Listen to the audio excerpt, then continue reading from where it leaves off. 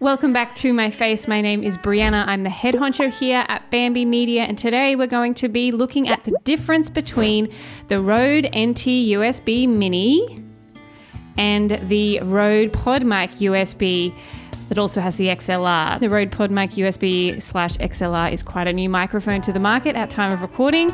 The Rode NT USB Mini has been out for some time, and it is a microphone that I recommend to our clients all the time just because it's so portable. It's so easy to take traveling. It's got a little stand here as well, which is magnetic, and then that magnets onto the base of the actual microphone as well, which is pretty sweet. And then you got like a little base, but I don't recommend having it just on the base on the desk because it's way too far away, and you will hear that in the recording today. I do a little bit of a test on what happens when you are too far away from the microphone. So what I've done is I've recorded the same phrase both with the Rode NT USB Mini and with the Rode Podmic USB, and then I have them both attached to this Rode PSA1 Plus boom arm so that it's easy to compare because they'll be right close to my face either way.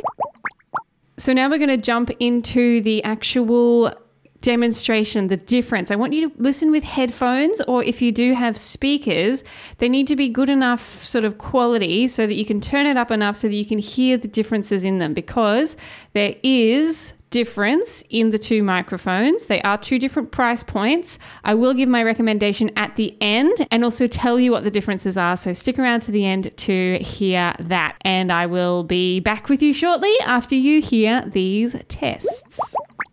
This is the Rode NT USB Mini. If Moses supposes his toes are roses, then Moses supposes erroneously.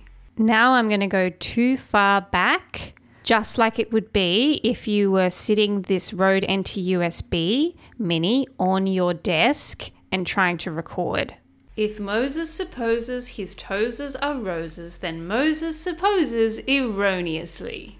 This one is the Rode Podmic USB. If Moses supposes his toes are roses, then Moses supposes erroneously. If Moses supposes his toes are roses, then Moses supposes erroneously. Okay, what did you think? Could you hear the differences in those microphones? The first thing that I heard is the popping. So the plosives, it's called plosives. This Rode NT USB Mini, they say, has a inbuilt pop filter, meaning that, it's got sort of this pop filter thing on the inside, but there's no way you can have enough on the inside of this casing versus what's here on the outside.